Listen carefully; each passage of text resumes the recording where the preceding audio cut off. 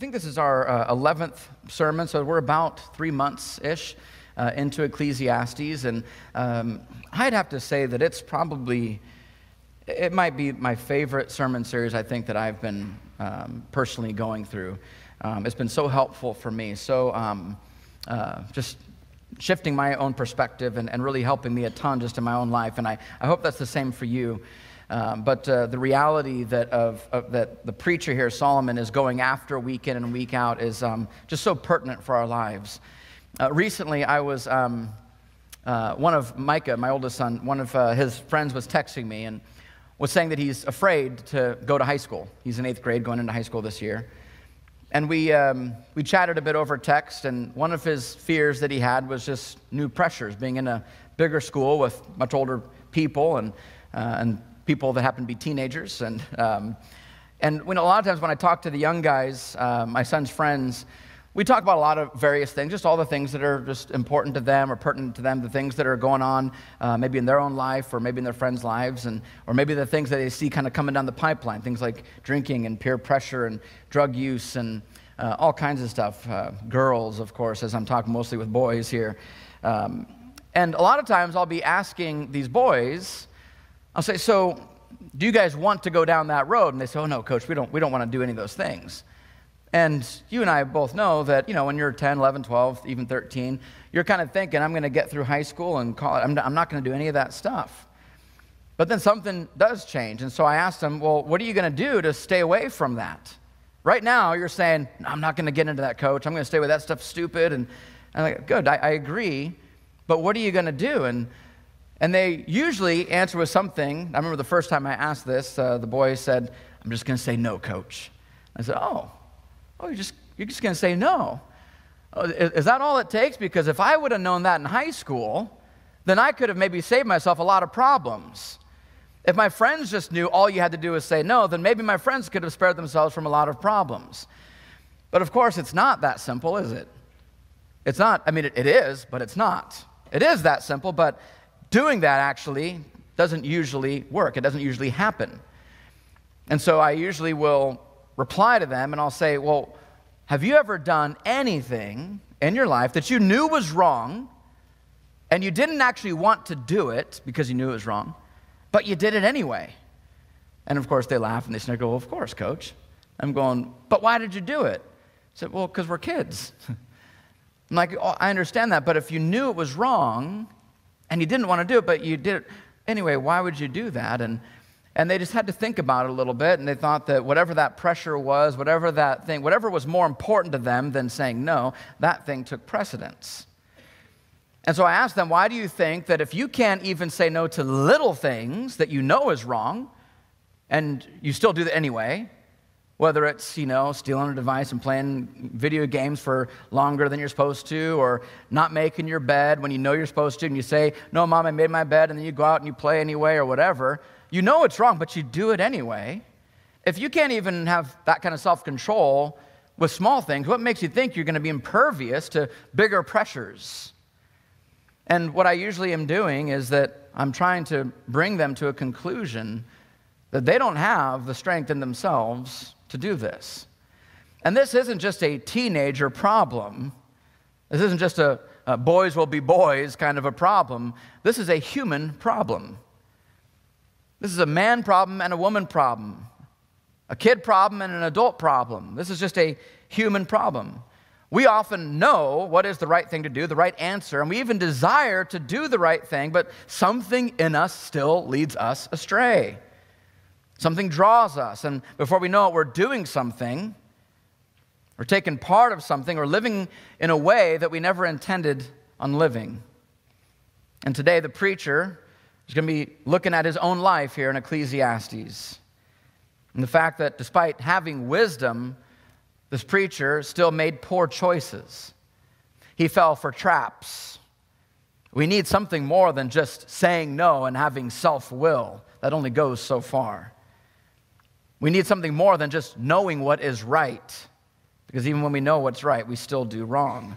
We need the actual power to change us. So I want to pray as we jump into Ecclesiastes chapter 7 and ask the Lord to Help us to open our eyes, to show us maybe some of our weaknesses, our weak spots, our blindness, the parts of our life where we think maybe a little bit too arrogantly that we got this, and get to a point where we say, Lord, we surrender. We need your power to work in us. Heavenly Father, we open your word today, and we are thankful that you've given us this great gift, this book that you've given us that leads us and guides us. And it's not just good advice, it's not just wise sayings, but your word is your power in print.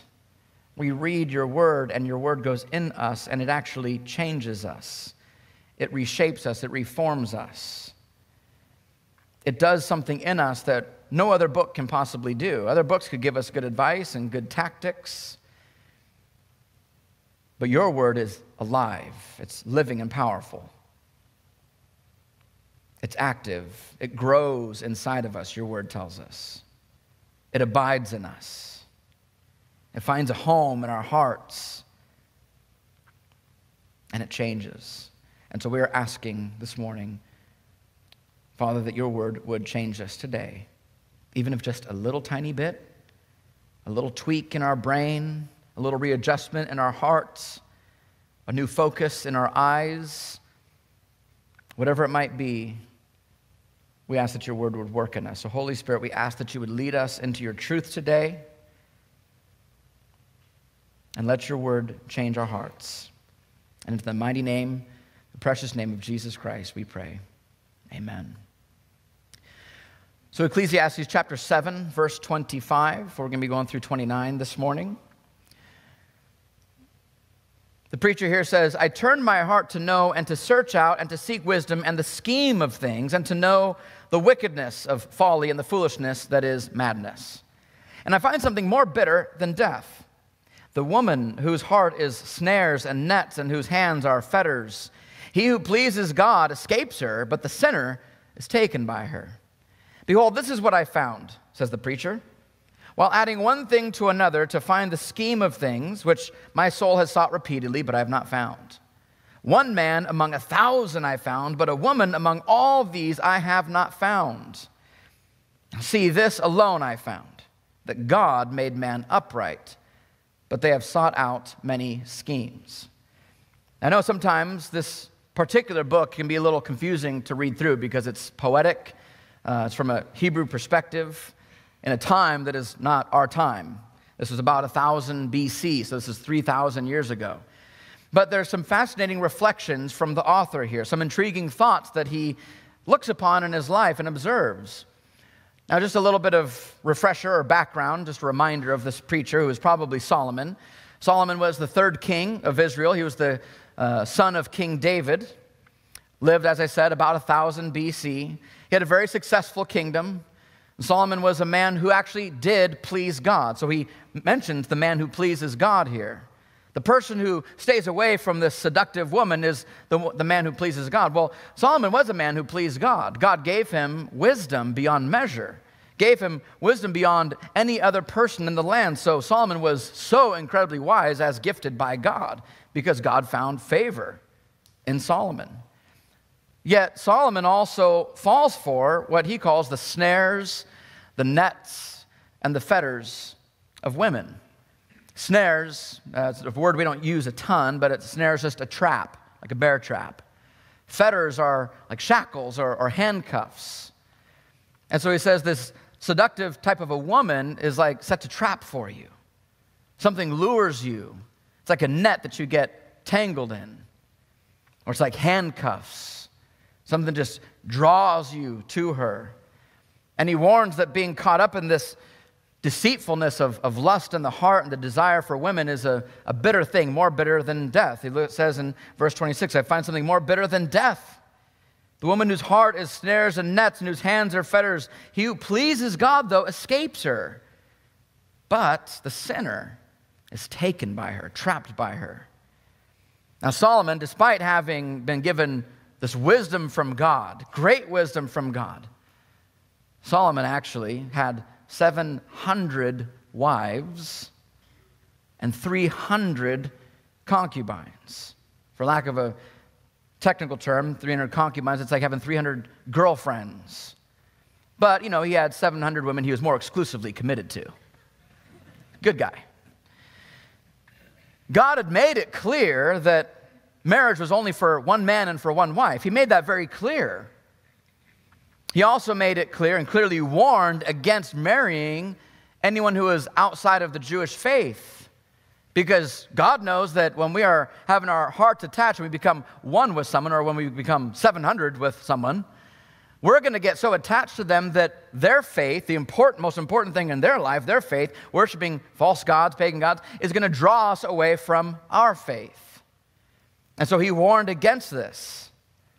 He warned that this would lead us astray if we go outside of our faith when it comes to who we become one with and commit our life to.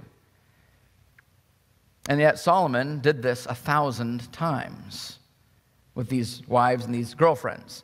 And that is exactly what happened to him. These women who worshiped other gods, they led Solomon away from his faith. And so now we read this, and it seems to be that he's actually reflecting upon his own life. Read again in verse 26. I find something more bitter than death. He has found this. He knows this. The woman whose heart is snares and nets and whose hands are fetters, he who pleases God escapes her, but the sinner is taken by her. Now, what's fascinating is that Solomon knows that God has been pleased with him because God has blessed him, blessed his kingdom, blessed him personally. So he could find himself in that category of God is pleased with me, but yet the one who pleases God escapes her, but he didn't actually escape her. He was taken by her. And then taking into the verses from before that we saw last week, in verse 20, it says that there's no one who is righteous and never sins, even if they have the wisdom of God. Even if you know God's word so well, even if you go to church every single week, there is no one who escapes this plight of sin. So it seems that Solomon's eating maybe a little bit of humble pie here. He knows that God is pleased with him and given him wisdom, but he also knows that he himself has gotten a bit arrogant, a bit lazy, a bit self-righteous, did things his own way and got entangled in these nets. Realized that though God is indeed pleased with him, he's still a sinner with a wayward heart. I think he finds himself in both of these categories that he names, a man who pleases God, yet also a sinner. And before we go any deeper into this, into the main point, I want to note something because it almost seems like he's picking on women here. It's kind of the tone that almost it sounds like he's blaming the seductive woman or women. And he has this interesting little adage, speaking of finding someone who's upright and finding someone who's not a snare or trap. He says this, 1 man among 1,000 I found. I found one guy out of 1,000 that was not a snare or a net for me. One wise man in 1,000. But a woman I found among all these I have not found. I found one guy who was wise, but I found no women. It sounds like it's really a slight towards women. And on the surface, it seems this way. It seems as if he's saying, and really on the surface, he's saying, hey, I found a great guy among 1,000, but I didn't find any women. That does seem like that's what he's saying on the top level. And some believe, commentaries-wise and theologians believe that this is maybe a modern day for his time proverb, and that Solomon brings it up to comment on it. Like that was a popular saying back then, possibly. That it's not his thought, but a common thought of the day, and that could be.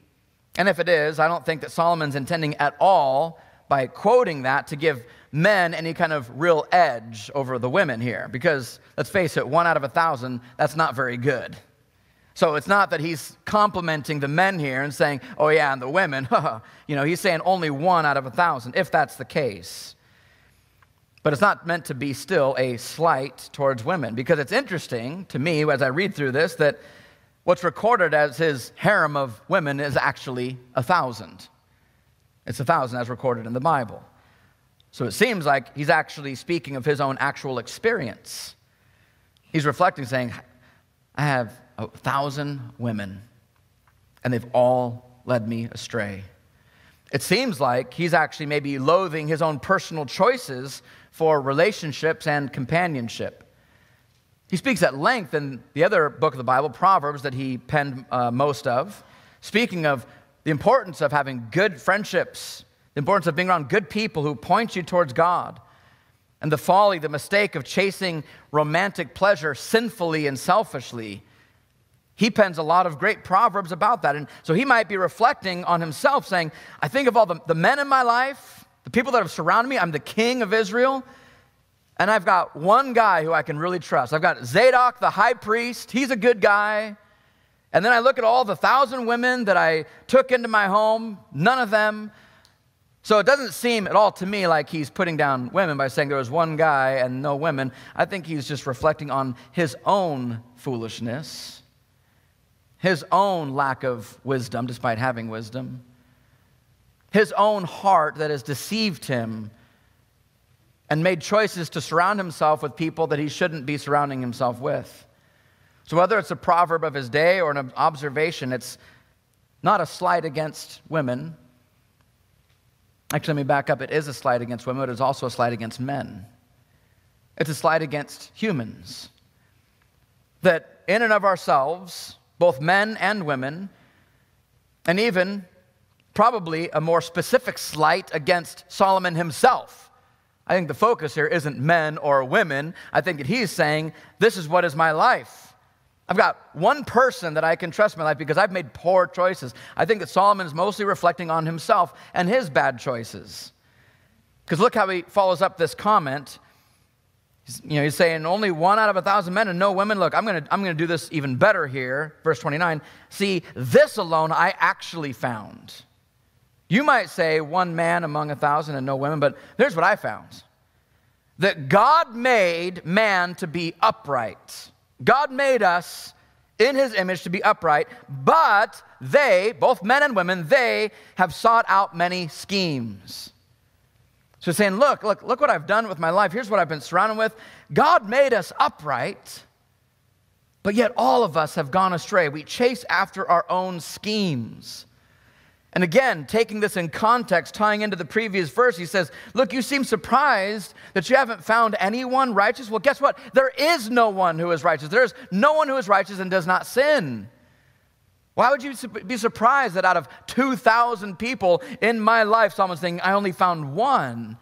The reality is there's actually no one. Even Zadok the high priest is a sinner. Even Solomon, all of his wisdom, is a sinner. Now, it's true that we are made in God's image, meant to reflect the image of God. I was driving with my younger son yesterday, and I was actually kind of talking to him about this very thing, being made in the image of God, and I asked him, what's something that reflects something? And right away he said, a mirror. I said, so when you have a mirror, is the mirror the actual thing, or is it just a reflection? He said it's just a reflection. So we started talking about this, and the reality for something like a mirror, and the reality for us, is that a mirror, if I look in a mirror, the mirror is not me, it's just a reflection of me. It's a different object altogether. It doesn't have all the same exact properties as me at all, but it reflects my image. It has my reflection. It looks like me, at least from one angle. And you and I were made to be reflections, the image of God. We're not like God through and through, just like a mirror isn't like me through and through, but we reflect God's image. This is why we can do many of the things that God does, like love people, serve people, be sacrificial, be faithful, be loyal. We can have a lot of those things in our life because we're made in his image. Even people who don't know Jesus, who are not born again, who don't have the Holy Spirit inside them, they still can reflect God's image. This is why we have many people of different faiths, different backgrounds, even people who are in prison for the rest of their life for just crazy crimes. They still have the image of God in their life. There's something in them that still reflects God. The most moral person and the most immoral person on this planet still reflects God. And the thing is, about us being like mirrors, I said, well, what happens with us? I said, what do you think has happened? If we're supposed to image God, and Liam just said, he goes, well, we're broken mirrors. And I said, oh, yeah, we're broken mirrors. Well, what happens to a broken mirror? He goes, well, it still reflects but it's messed up. And that's exactly the state we find ourselves in, church. We're mirrors. Believers, non-believers, men, women, we're mirrors, but we're broken mirrors. We still reflect God, but not perfectly. Sometimes even in a distorted way. We distort the things of God. We take something like love and we turn it into lust. We take something like generosity and we take it and turn it into something as a way to get praise for being so kind and generous. As broken mirrors, the image is distorted. Now, remember that the mirror isn't the object being reflected, so God is not distorted. He's still perfectly fine. But you and me, we're distorting him. We're distorting his image, even though he remains the same. And so, though God has made us upright, he's made us as mirrors, we become broken. We scheme and we chase what we want. And that's much of what Solomon is driving into here in this text here. How our own hearts lead us astray. He's not blaming the seductive woman. He's focusing in on how he has made these poor choices. How he knows he's been made upright, but his own heart has created schemes to get what he wants despite having wisdom, despite knowing that it's wrong, but he still goes after it. He knows that there's no one on this earth that is righteous. And he's reflecting on his own life saying, look what I've done, despite having God's wisdom at my fingertips. And though I was made upright in his image with eternity in my heart, as Solomon has said earlier, I still plan out my schemes. If you ever read Homer's Odyssey, maybe when you were in high school or junior high, or you remember this part of the story where there's the sirens. Do you guys remember the sirens? They were half bird, half women on this island, and they would sing this song. And the song was so beautiful, so mesmerizing that people that were going by in ships would want to get close to hear the song of the sirens. But really what the sirens were doing was trying to lure them towards their island so that their boat would crash upon the rocks and just be devoured by the sea, destroy the people in the boat. And if you were foolish and you fell for it, you fell for the trap, the snare, the fetters of the sirens, you would just go, oh, that sounds so great. Even if you were forewarned by people, say, hey, don't go near that island. But once you heard that song, you go, well, what's wrong with just hearing a little bit of the song? And so the hero of the story, Odysseus, he wanted to hear the song of the sirens. And so some people back home said, all right, if you want to do that, here's what you need to do.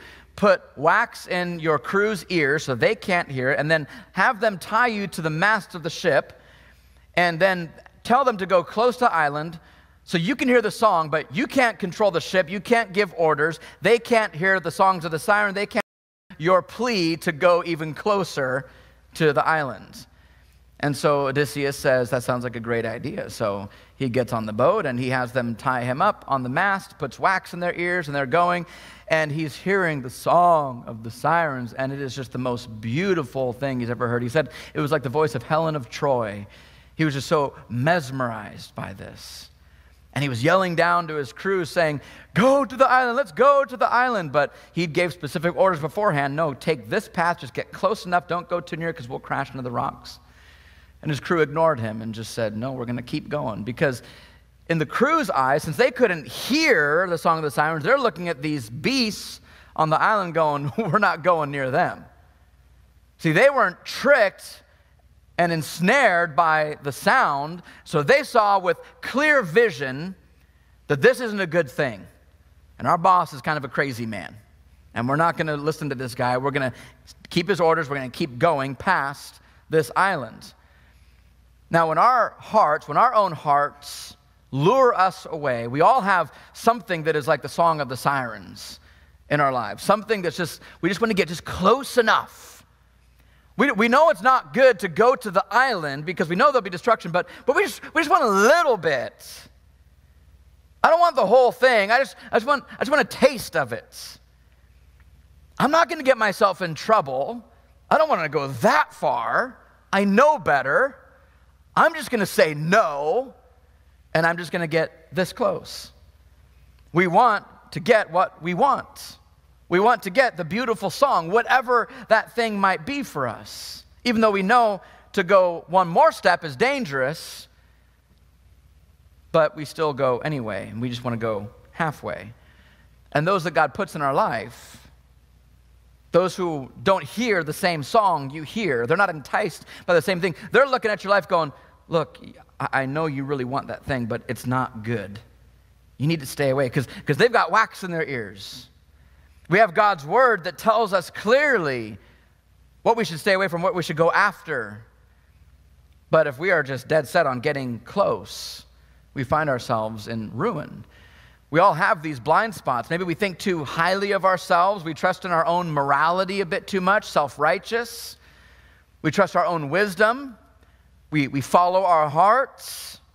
We think we can just say no and have perfect self-control. Solomon had the wisdom of God, but yet still decided to follow his own heart. Even though he knew what God's law said, he knew where it would take him, but he still followed his own heart despite having God's wisdom. He did not have the ability to just say no when he knew he was going down a road that he shouldn't have gone down. And it seems he even loathes how he followed his heart in choosing his male friendships as well, saying, only 1 out of 1,000. The Bible says that the heart is deceitful above all things. It's a broken mirror that we can't quite trust the image of. Yes, there's things that we do right, there's motives that we do have right, but we can't quite trust it completely because it's broken, it's shattered, it's distorted, there's pieces missing. There's countless ways we do this, especially with relationships, as Solomon's commenting on. Maybe it's dating someone that doesn't have our values or our faith. We say, oh, it'll be fine, it'll be fine. But then down the road, you get married and you realize we don't have this most important thing, our faith and what we think about God. We don't have this in common. Or maybe it's living together before we get married, or premarital sex before we get married, playing house, taking the benefits of marriage without the commitment of marriage, making a mockery out of this great and amazing gift of marriage. We say, God, I know you designed it, but you know what? I'm going to do it my way. Or outside of things like that, outside of relationships. Maybe it's making purchases beyond our means. Or being convinced by jealousy and greed and thinking the grass is always greener on the other side. If I only just had this, if I lived here, if I had this job or these friends, if I had this spouse, then I would be happy. Then things would be different. See, we don't want everything. We just want a little more. That's all we want. That's all that Odysseus wanted. He just wanted a little taste of the siren song. He didn't want to actually go be with them. He just wanted a taste of it. But we all go astray, and we all go further than where we plan on going. We have to learn to truly trust God's wisdom. And we need to be clear about something as well, that God's ways aren't given to us because he doesn't want us to enjoy life. He doesn't give us these different things so he can take away our fun. There's a false narrative out there that says God wants to stifle our freedom and our peace and our joy and our identity, our fun. That God is just trying to be the big killjoy. I'll use this example, especially because Solomon's talking specifically about women and sexual sin here. When I do my fight clubs with my son and his friends, this topic comes up, dating, girls, girlfriends, all this stuff. And I tell them, I say, boys, God is not trying to take fun away from you. And they'll ask me, some of them ask in, more kind of crass ways than others because they're 14. But they'll say, but coach, why is it bad for me just to think about a girl, have her in my imagination? I'm not hurting anybody.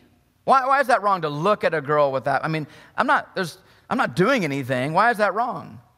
Why is it wrong, coach, to have sex before you get married? What if you really love someone? What if you're committed to them? What if you know you're going to get married? Isn't that okay, coach? What's so bad, coach, about living together and just trying things out? Because what if you end up getting married and you realize it doesn't really work out? And these are the things that these kids are asking. And they're good questions. They're good logical questions.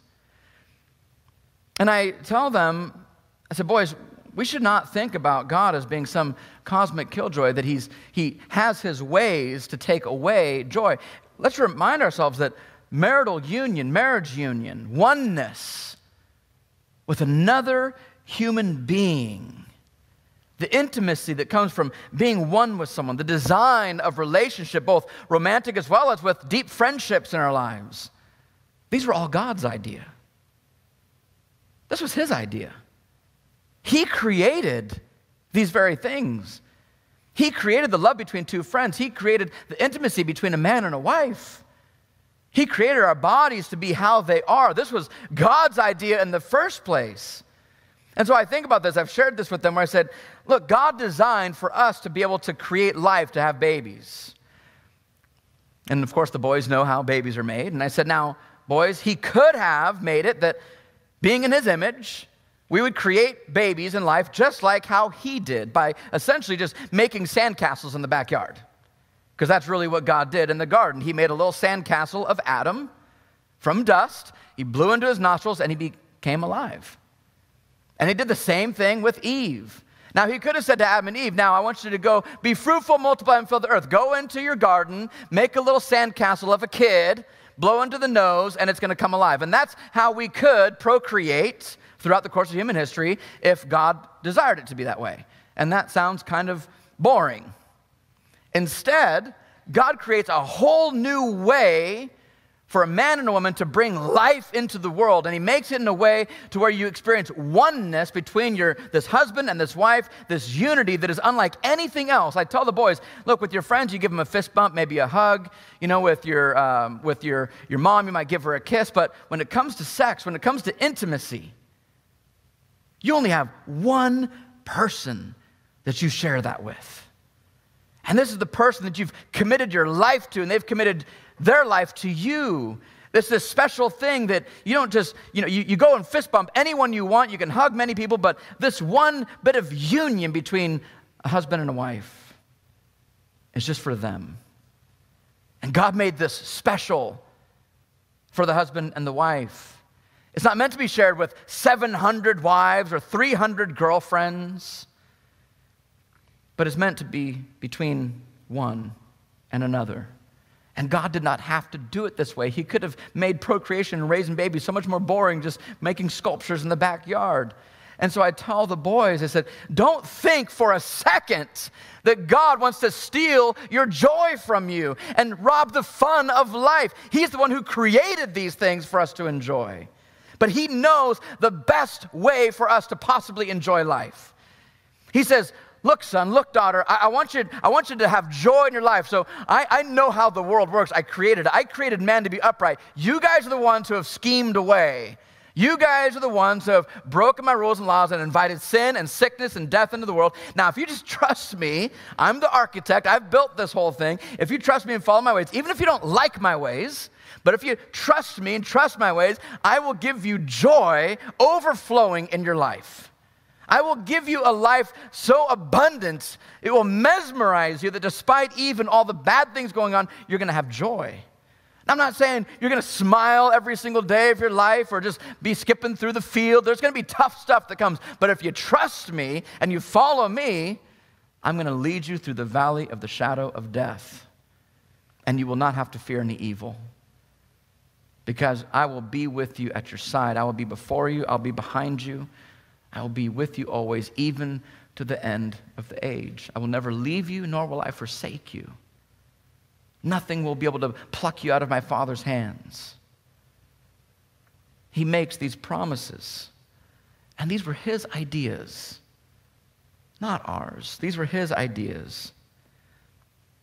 And I believe, as we see in this text, that the problem is not the seductive woman who set a trap for me, as Solomon says. I don't think that he's blame shifting here. In Genesis, Adam tried that ploy. It was the woman you gave me. And then what did the woman say? It was the serpent that you brought into the garden. So first we blame the woman, then she blames the serpent and God. Both were blaming actually God. It was the woman you gave me. It was the serpent that you brought. We love to blame shift. We love to not take responsibility for our actions. And I don't think that's what Solomon's doing here. I don't think he's shifting the blame to the seductive woman. I think he's revealing the weakness of his heart, the human heart, the warning that, yes, there are various seductions out there. These things are common to all people: sexual sin, popularity, peer pressure, the desire for comfort, getting things our way. All of us have this song of the sirens that lures us and draws ourselves away from safety because we just want a little bit of it.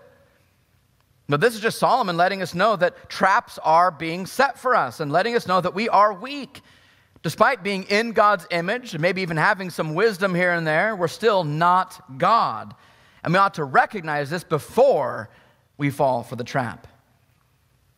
In 1 Peter says this, that the enemy roams like a lion.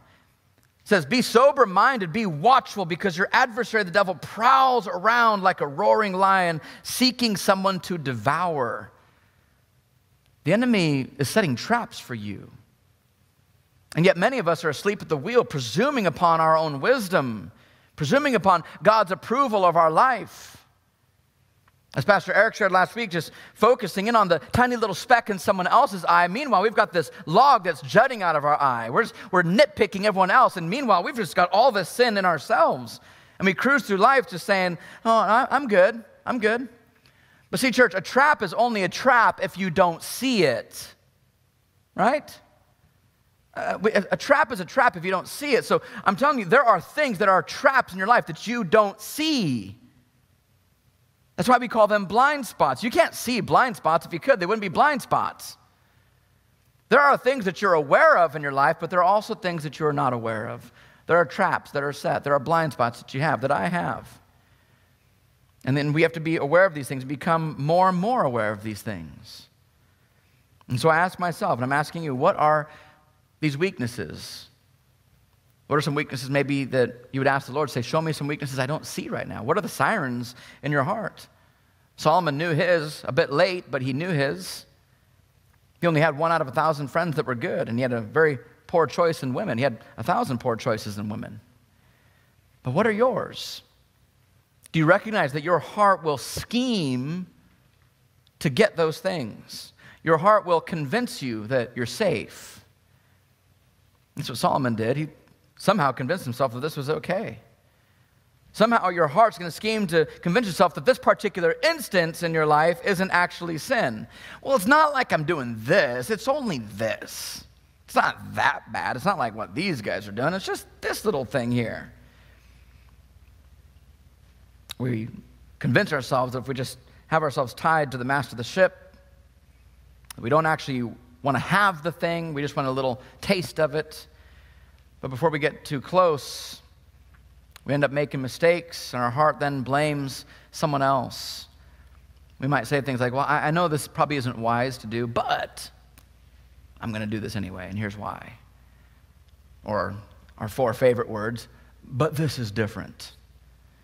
I know it's not good. I know I shouldn't be doing this, but this is different. Proverbs chapter 6, this is Solomon.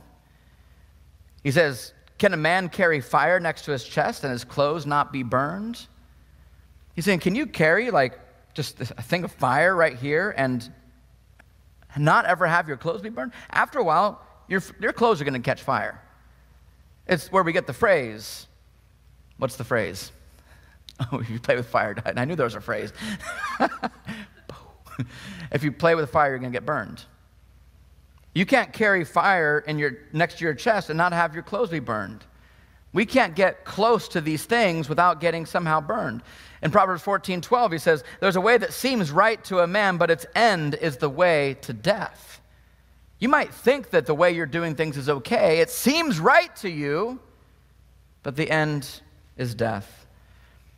It might be relationships. You have a weakness for men or for women. Always need a boyfriend, always need a girlfriend. Might be something physical, like alcohol or other substances. There's some people that should just completely stay away from drinking or whatever it might be. Maybe it's social media. Maybe you're addicted to what people think about you. Or maybe you're longing for someone else's life. You can't keep your phone down. You can't keep those social media apps closed. We've got to learn how to fight these things. Not saying that any one of those things is wrong. Social media is nothing inherently sinful about that. God gave alcohol to the world, nothing inherently sinful about that. Obviously, relationships, nothing sinful about that in itself. But these things start taking control of us. We need to learn how to fight the sin, the temptation in our hearts. You should know your sin clearly. Seek to know your sin clearly, but you should behold His beauty more deeply. That's how we fight our sin. What I mean by that is, sometimes I think we behold our sin far too deeply. Our identity becomes what we've done in the past, or maybe what we're doing right now. Our past, our weaknesses, those things become our identity. We see ourselves through a lens of what we've done, the wrong things we've done. It's what defines us. The shame defines us. The condemnation defines us. Church, I know you've done things that you regret. I've done things that I regret.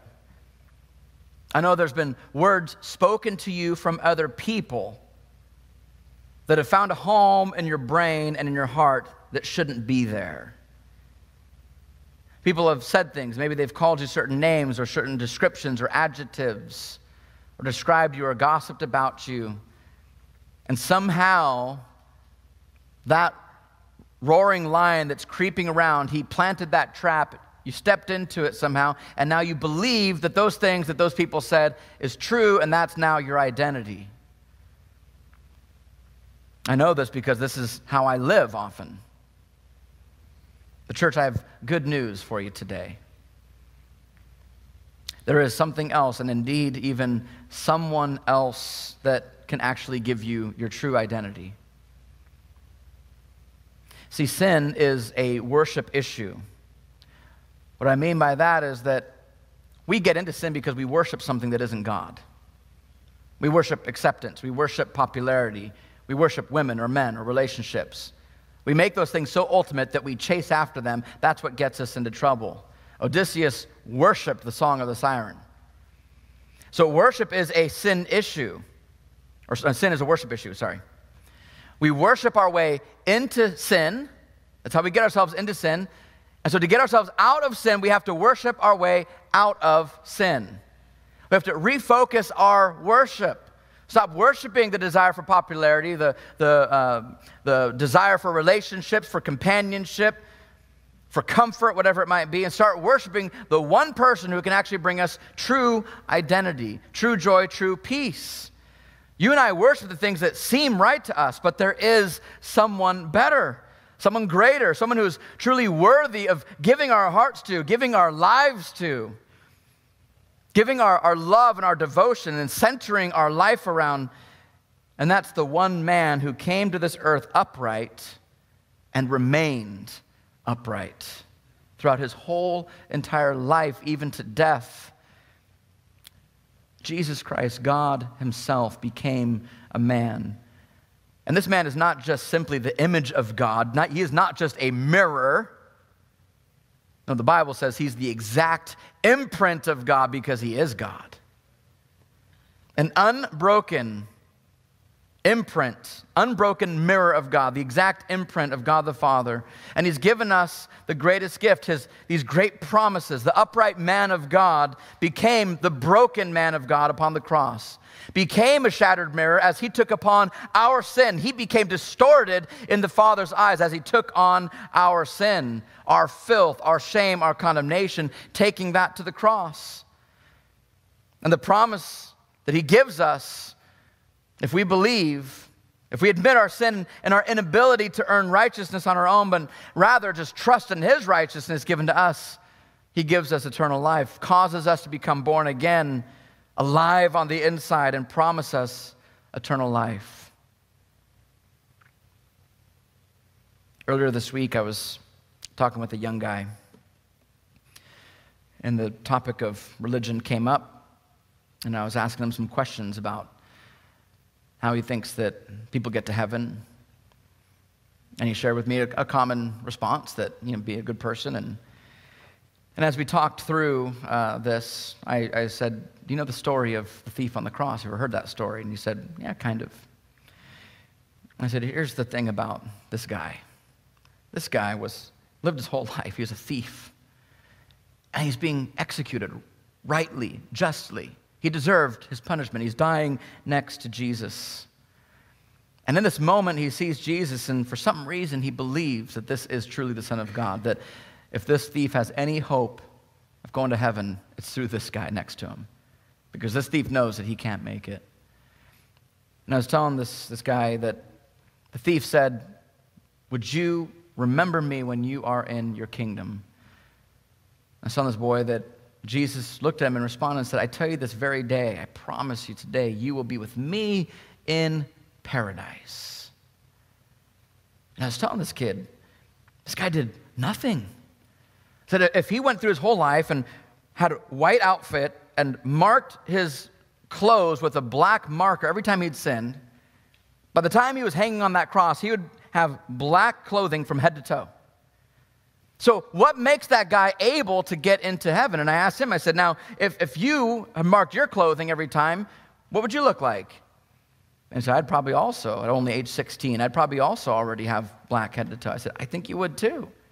So what makes you, you're a good kid, but what makes you, and what makes this guy so presumptuous to think that you can walk up to heaven and say, hey, let me in. Look at how great I am. Look at all my good deeds. We go through life thinking that we have to put a black mark and we have to try to erase the black mark. But even if you did a good job erasing a Sharpie from white, you're still going to see the stain of that sin. But I said, no, what happens, the reason why he could believe this promise that Jesus said to him, Jesus promised, today, this very day, you'll be with me in the exact place that me, God, where I'm going to be, you're going to be standing there right with me. The reason why he could believe that is because in that moment, that thief took off his black garments and he put those garments on Jesus as Jesus died on the cross. And Jesus became ugly sin. He became a broken mirror in the sight of God the Father. And Jesus took off his perfect white robe, never had a single mark of Sharpie even come close to that clothing. Walked through this life perfectly, the upright man of God. And he takes off his white robe and he says, I'm going to trade with you right now, right here on this cross. I'm trading with you. You want my clothing? You want to see me in heaven? Put this on. This will get you right in the door because you walk up, you knock, God the Father opens up, he says, come on in, my son. You're my son. Those are my son's clothing. Come on in. You're now my son. I've adopted you because you're now wearing the clothing of my son. You've become my son. This is why we call it the good news. Because whether you're a pretty good 16-year-old or you're a thief on a cross, we all get to go to the place where Jesus is by faith through his grace, this gift. I want to pray now and thank the Lord that even though the sirens of our life promise us beauty and joy and fulfillment and comfort and all those things, these things actually do end in destruction. But I want to thank the Lord that his promises are true, that yes, we have fallen short. Yes, we've all gone astray. Solomon knows he is both a sinner, but also someone who God is pleased with. I'm thanking the Lord today that even though I am a sinner, I know that God is pleased with me, not because of what I've done. No, my garments are black. But though I am a sinner, God is still pleased with me because I wear the righteous robe of Jesus Christ. And I want to thank God for all of us this morning that God has done this for us as his gift to us. Father in heaven, we are shocked and amazed at what you've done for us. Even this morning as I was praying and recounting even my conversation with this young man, and just remembering this week, thinking a lot this week about how you just completely interrupted my life.